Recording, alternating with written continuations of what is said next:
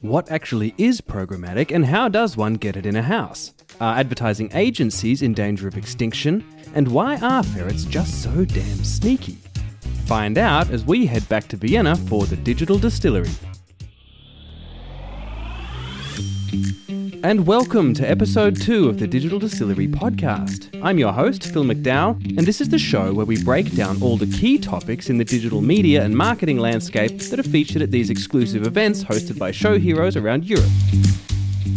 If you weren't there with us, last episode saw us packing our bags, boarding the train, and hitting the beautiful city of Vienna for the return of the Digital Distillery event. And if you did listen to the last episode, you already got a bit of an introduction to the event. And if you didn't, I recommend you go back and see exactly how we got here. But what we didn't yet talk about is how the Digital Distillery came into being in the first place. Meet Dennis Kirschner. Hi, my name is Dennis, CMO and co-founder of Show Heroes. Started the company together with Ilhan and Mario. Now, when Dennis, Ilhan and Mario started Show Heroes back in 2016, they found themselves frustrated by the industry's approach to events and the focus on shameless self-promotion at the expense of genuine insight. We felt that, the intent to make a profit out of a conference or any type of event whatsoever was sometimes eating into the format's quality. They wanted to create something that allowed for the robust discussion and sharing of insight about the crucial topics and issues that the modern digital media industry is facing today. The way I like to describe it, the benchmark that we set for ourselves was to aim for a ideally non-existent gap between speakers and attendees. And so the Digital Distillery was born and began its European travels. I think the first one was in 2018 in Berlin, a very beautiful location near Alexanderplatz. That was sort of the test run in our home turf, not too far from the office. Starting to feel out the topics that were most important to the industry. The first episode or the first volume of this event series that we did back in Berlin, as I mentioned before, was called The Video Issue. That worked very well, and then we went on to cover Programmatic, for example. Sorry? What was that, Dennis? Programmatic, for example. Programmatic. The crux of today's episode and the word buzzing in the ears of advertising agencies and marketing professionals worldwide. In order to get there, let me take you back to our event in Vienna, where last time we heard from keynote speaker Jürgen Schmidt. My name is Jürgen. About the cookieless future. And after he left the stage, he was able to settle in and enjoy the rest of the show. Oh, this is a great event, I think. It's the second event for me, and I think it's very important for the whole industry to get back into real life, to meet each other, and to have great discussions about future technologies. After a quick break and some nibblies, have a beer together in the afternoon. We were back to it. Next on the chopping block was Utku Gundes. Hallo und herzlich willkommen von mir. Ich bin die Utku, ich bin bei Refurbed. Senior Media Consultant from a Vienna-based startup called Refurbed. Wir sind ein Marktplatz für vollständig erneuerte Produkte. Wir haben Elektronikprodukte, aber auch zum Beispiel Fashion-Items. So, Refurbed runs an online marketplace selling renewed second-hand electronics and other consumer items. They have the aim of fundamentally changing the way that we consume these types of products. They do this by providing a sustainable but still secure and reliable alternative to always buying new, while also providing benefits that you only get from a new product, like a warranty, for example.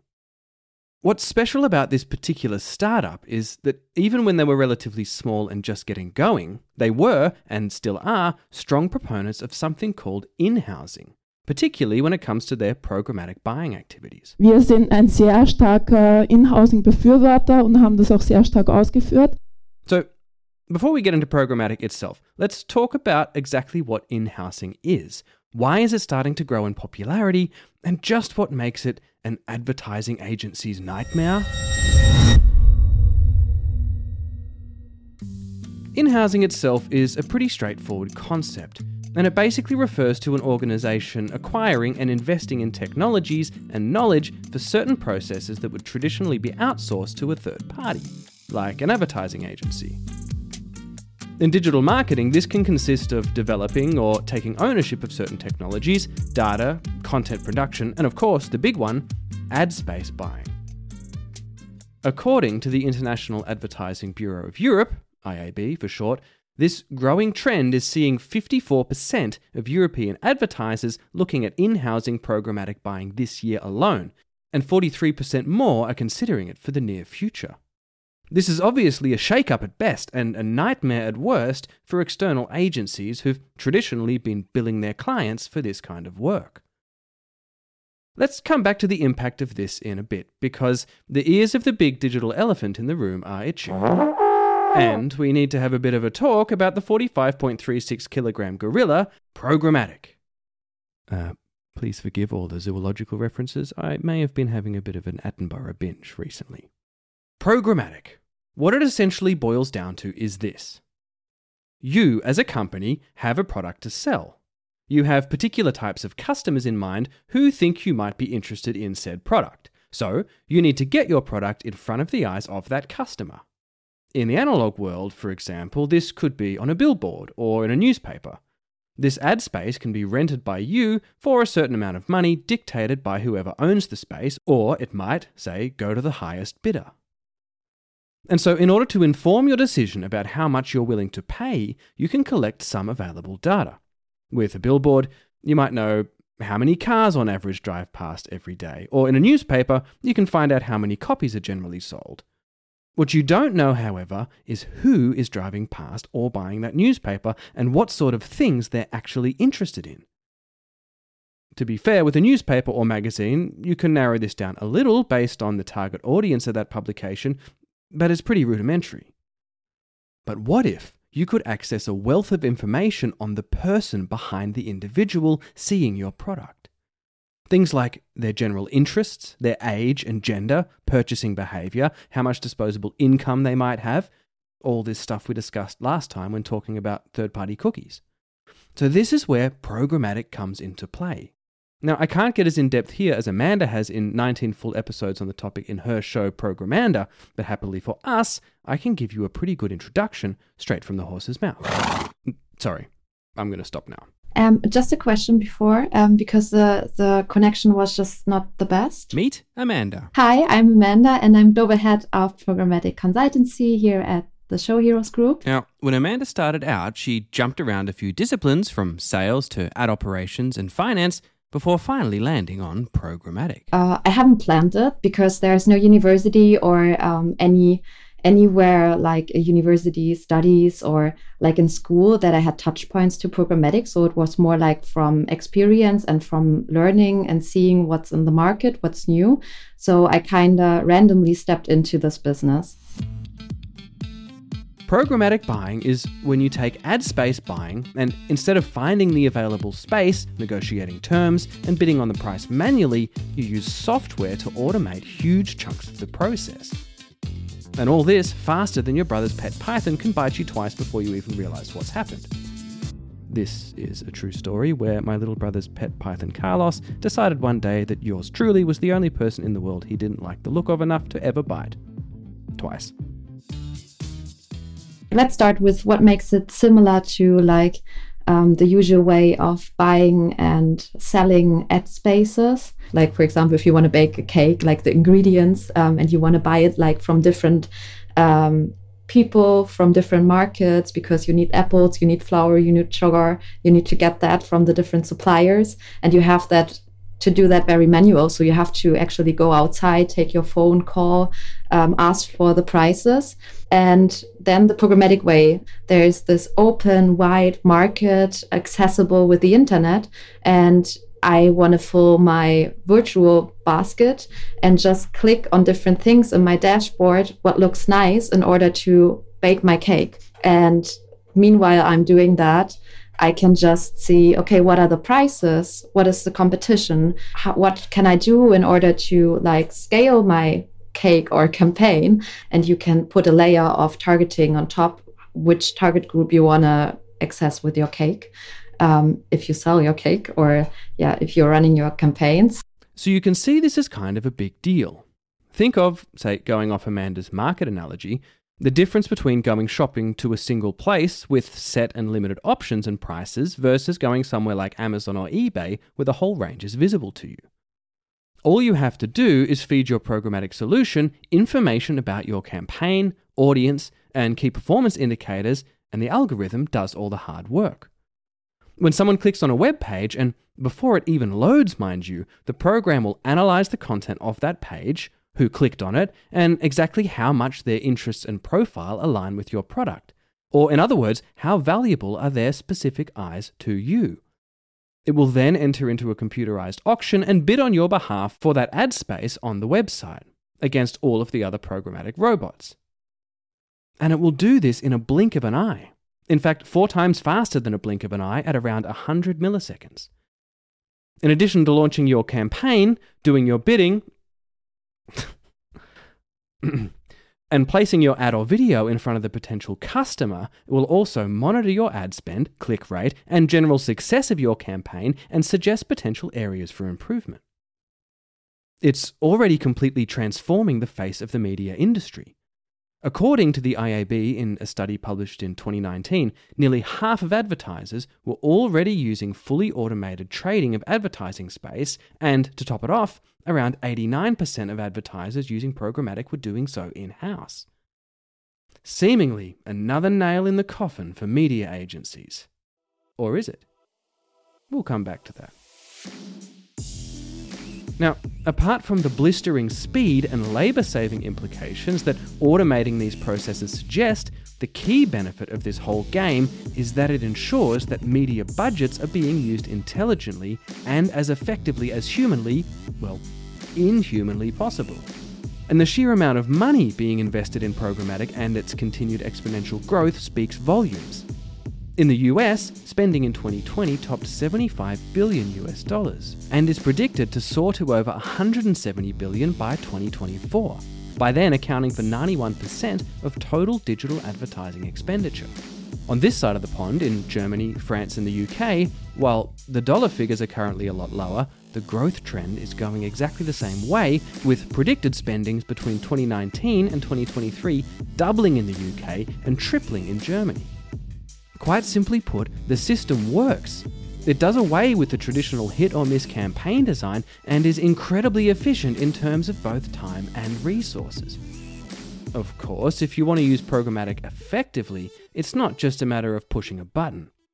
As smart as it is, like all algorithms, it can be hilariously dim if its parameters are not set up optimally. If you want to get the best out of it, there are a few key things you need to put the old-fashioned manual work into. The first is that you really need to know your marketplace. If you don't know the kind of people on the other side of the screen whom you want to attract, you just won't get very far. The second is that you need to set clear goals for your campaign. These should be specific, measurable, and attainable. And after all, you need to have clear targets in mind if you want to hit them. Thirdly, you need to keep a human touch. Just because programmatic is based on algorithms and bots, it doesn't mean that it can or should be completely devoid of humanity.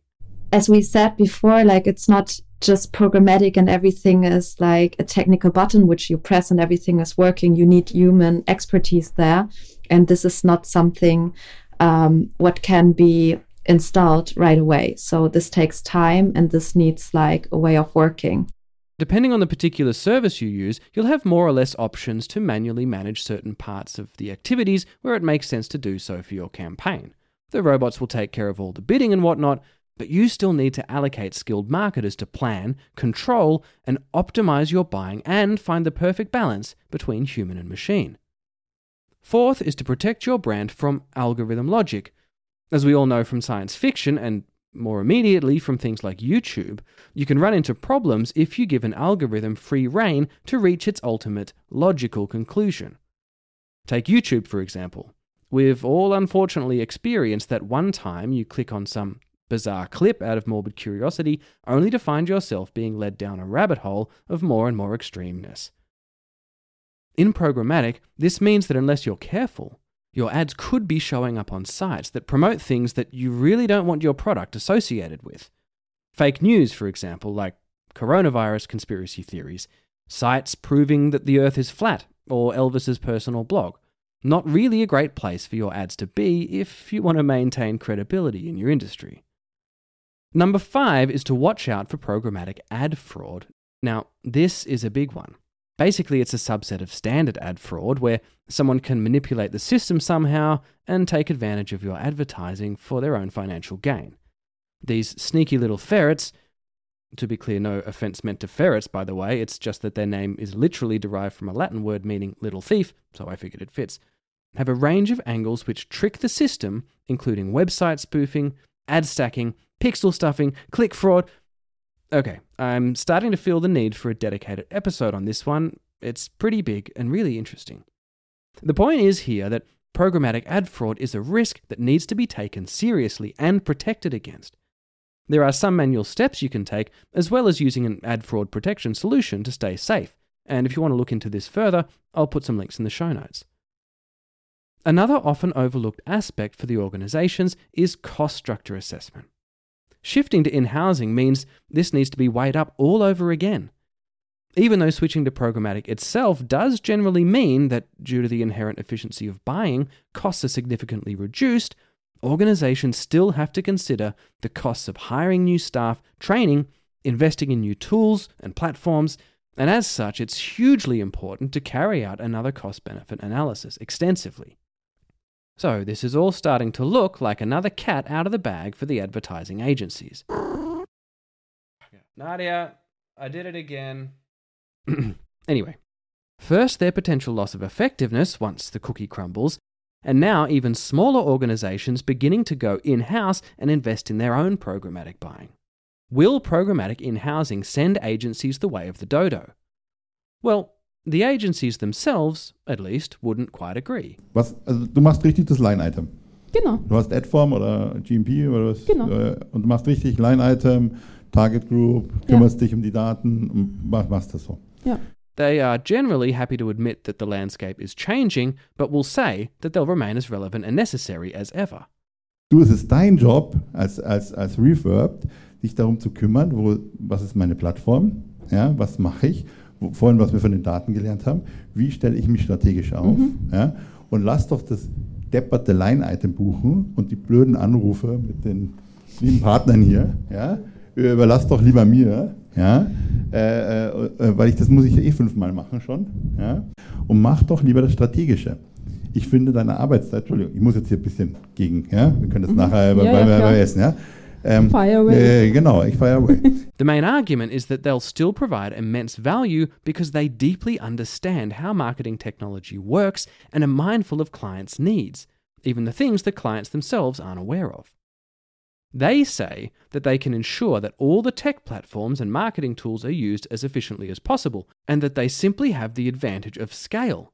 They're already performing these similar roles for multiple clients and therefore have better insight into the whole thing. Agencies have global networks, global communications with the big programmatic platforms. It's not about like just putting another unit into the company, but you really need to define, okay, what do we actually want to cover with that? Because the agencies are doing way more than just planning, delivering campaigns. They're also analyzing all the data. They're trying to improve the setups for the next campaigns. They're negotiating contracts with different partners, and they have the expertise. So I think for agencies, it's important to be in the consulting part for the advertisers and to also strengthen this consultancy between the different partners, because with that, they will have the expertise about how programmatic is working with them. And this is something you cannot easily just outsource somewhere or like in-house. You see, taking your entire media business into your own hands is not as easy as you may think. This is because companies usually lack the suitable data infrastructures and the necessary expertise to do everything successfully. The main challenges in this respect are as follows. Firstly, programmatic advertising simply requires a high level of professional management, and trying to switch this over entirely to be managed single-handedly requires an extensive transformation, with data management presenting the main challenge. The data management platforms, such as Oracle or MySQL, pull together all the relevant touchpoints and customer relationship management data and allocate them to matching IDs. The tricky thing in-house is that, all too often, company data is actually stored in a company's individual departments, and this standard decentralized approach makes it too difficult to successfully utilize said data efficiently. Sound complicated? Well, It kind of is, and this is one of the key disciplines in which agencies can still show their worth. The second key reason ad agencies are still relevant comes down to all the small and complex details surrounding programmatic buying. While switching to in-house seems to drastically simplify the ad buying process, what most organizations find is if they haven't put the extensive work in to build up a wide range of expertise, they're presented with a whole new array of challenges. Things like fee structures and consent management, right through to ad verification, all have to be considered and then deftly handled. And this simply takes experience and knowledge. Experience and knowledge traditionally held by the ad agencies. So that brings us to the big question. Is all this work and transformation worth it for organizations big and small to go in-house with things like programmatic? And are advertising agencies going to fade into irrelevance? Yes, but it depends. And no, probably not, if. You see, as always, big changes in thinking and processes require agility, flexibility, and open-mindedness. A willingness to test things and push the boundaries. To know what you know what you need to know, and know what you don't think you'll ever know and need to call in the experts for. When to fill these knowledge gaps with external help versus when to invest yourself into acquiring the necessary skills. Organizations and advertising agencies alike are going to need to get comfortable with shifting their perspective on their own function, abilities and purpose, and put the work, money and research in if they want to ride this technology-driven rhinoceros to a new horizon. That's it. Part 2 of the Digital Distillery from Vienna, and the end of the episode. A big thank you today to Dennis Kirschner for talking to me about the origins of the Digital Distillery, as well as the tantalizing piece of information that my favourite German craft beer makers are bringing us custom-branded IPAs to one of our upcoming events. Thanks to Amanda Kors for her thoughtful insight into some of the inner workings of Programmatic, and you can of course catch her on the new season of the Programmatic show, Women in Ad Tech. So for the Programmatic show, we are planning to give the stage and the mic more to the women in our industry to encourage them to be heard about their opinion. So it's going to be exciting. I already made a list of lots of very, very interesting and inspiring women, and I'm very much looking forward to finally kick that out. Thank you to Show Heroes for sending me all over Europe to these great events. In the next 12 months, we'll be heading to Paris, Madrid, London, just to name a few, and a huge thanks to our producer Nadia for not making me edit out all of the bad jokes and musings from the show. This episode brought to you by The Digital Distillery. It's written, co-produced and engineered by me, Phil McDowell, also co-produced by Nadia Koski, and led by Dennis Kirschner and Stephanie Leonardi. For more depth and insight into all sorts of other topics related to digital media, you can check out our other shows by searching The Digital Distillery and heading to the podcast tab on the website. For more info on the topics discussed and references to the various articles that have helped inform this episode, you can follow the links in the show notes, and if you want to help others find us, tell a friend and give us a rating on your podcast platform of choice. If you want to get in touch with us at the Digital Distillery about anything from discussion points, being a guest on the show, corrections, or info on how you can be involved in one of these events, you can email the show at podcast@the-digital-distillery.com or use the contact section of the website. You can catch us right here next time as we dig into the topic of the importance of video in digital media and what makes a successful video-driven campaign.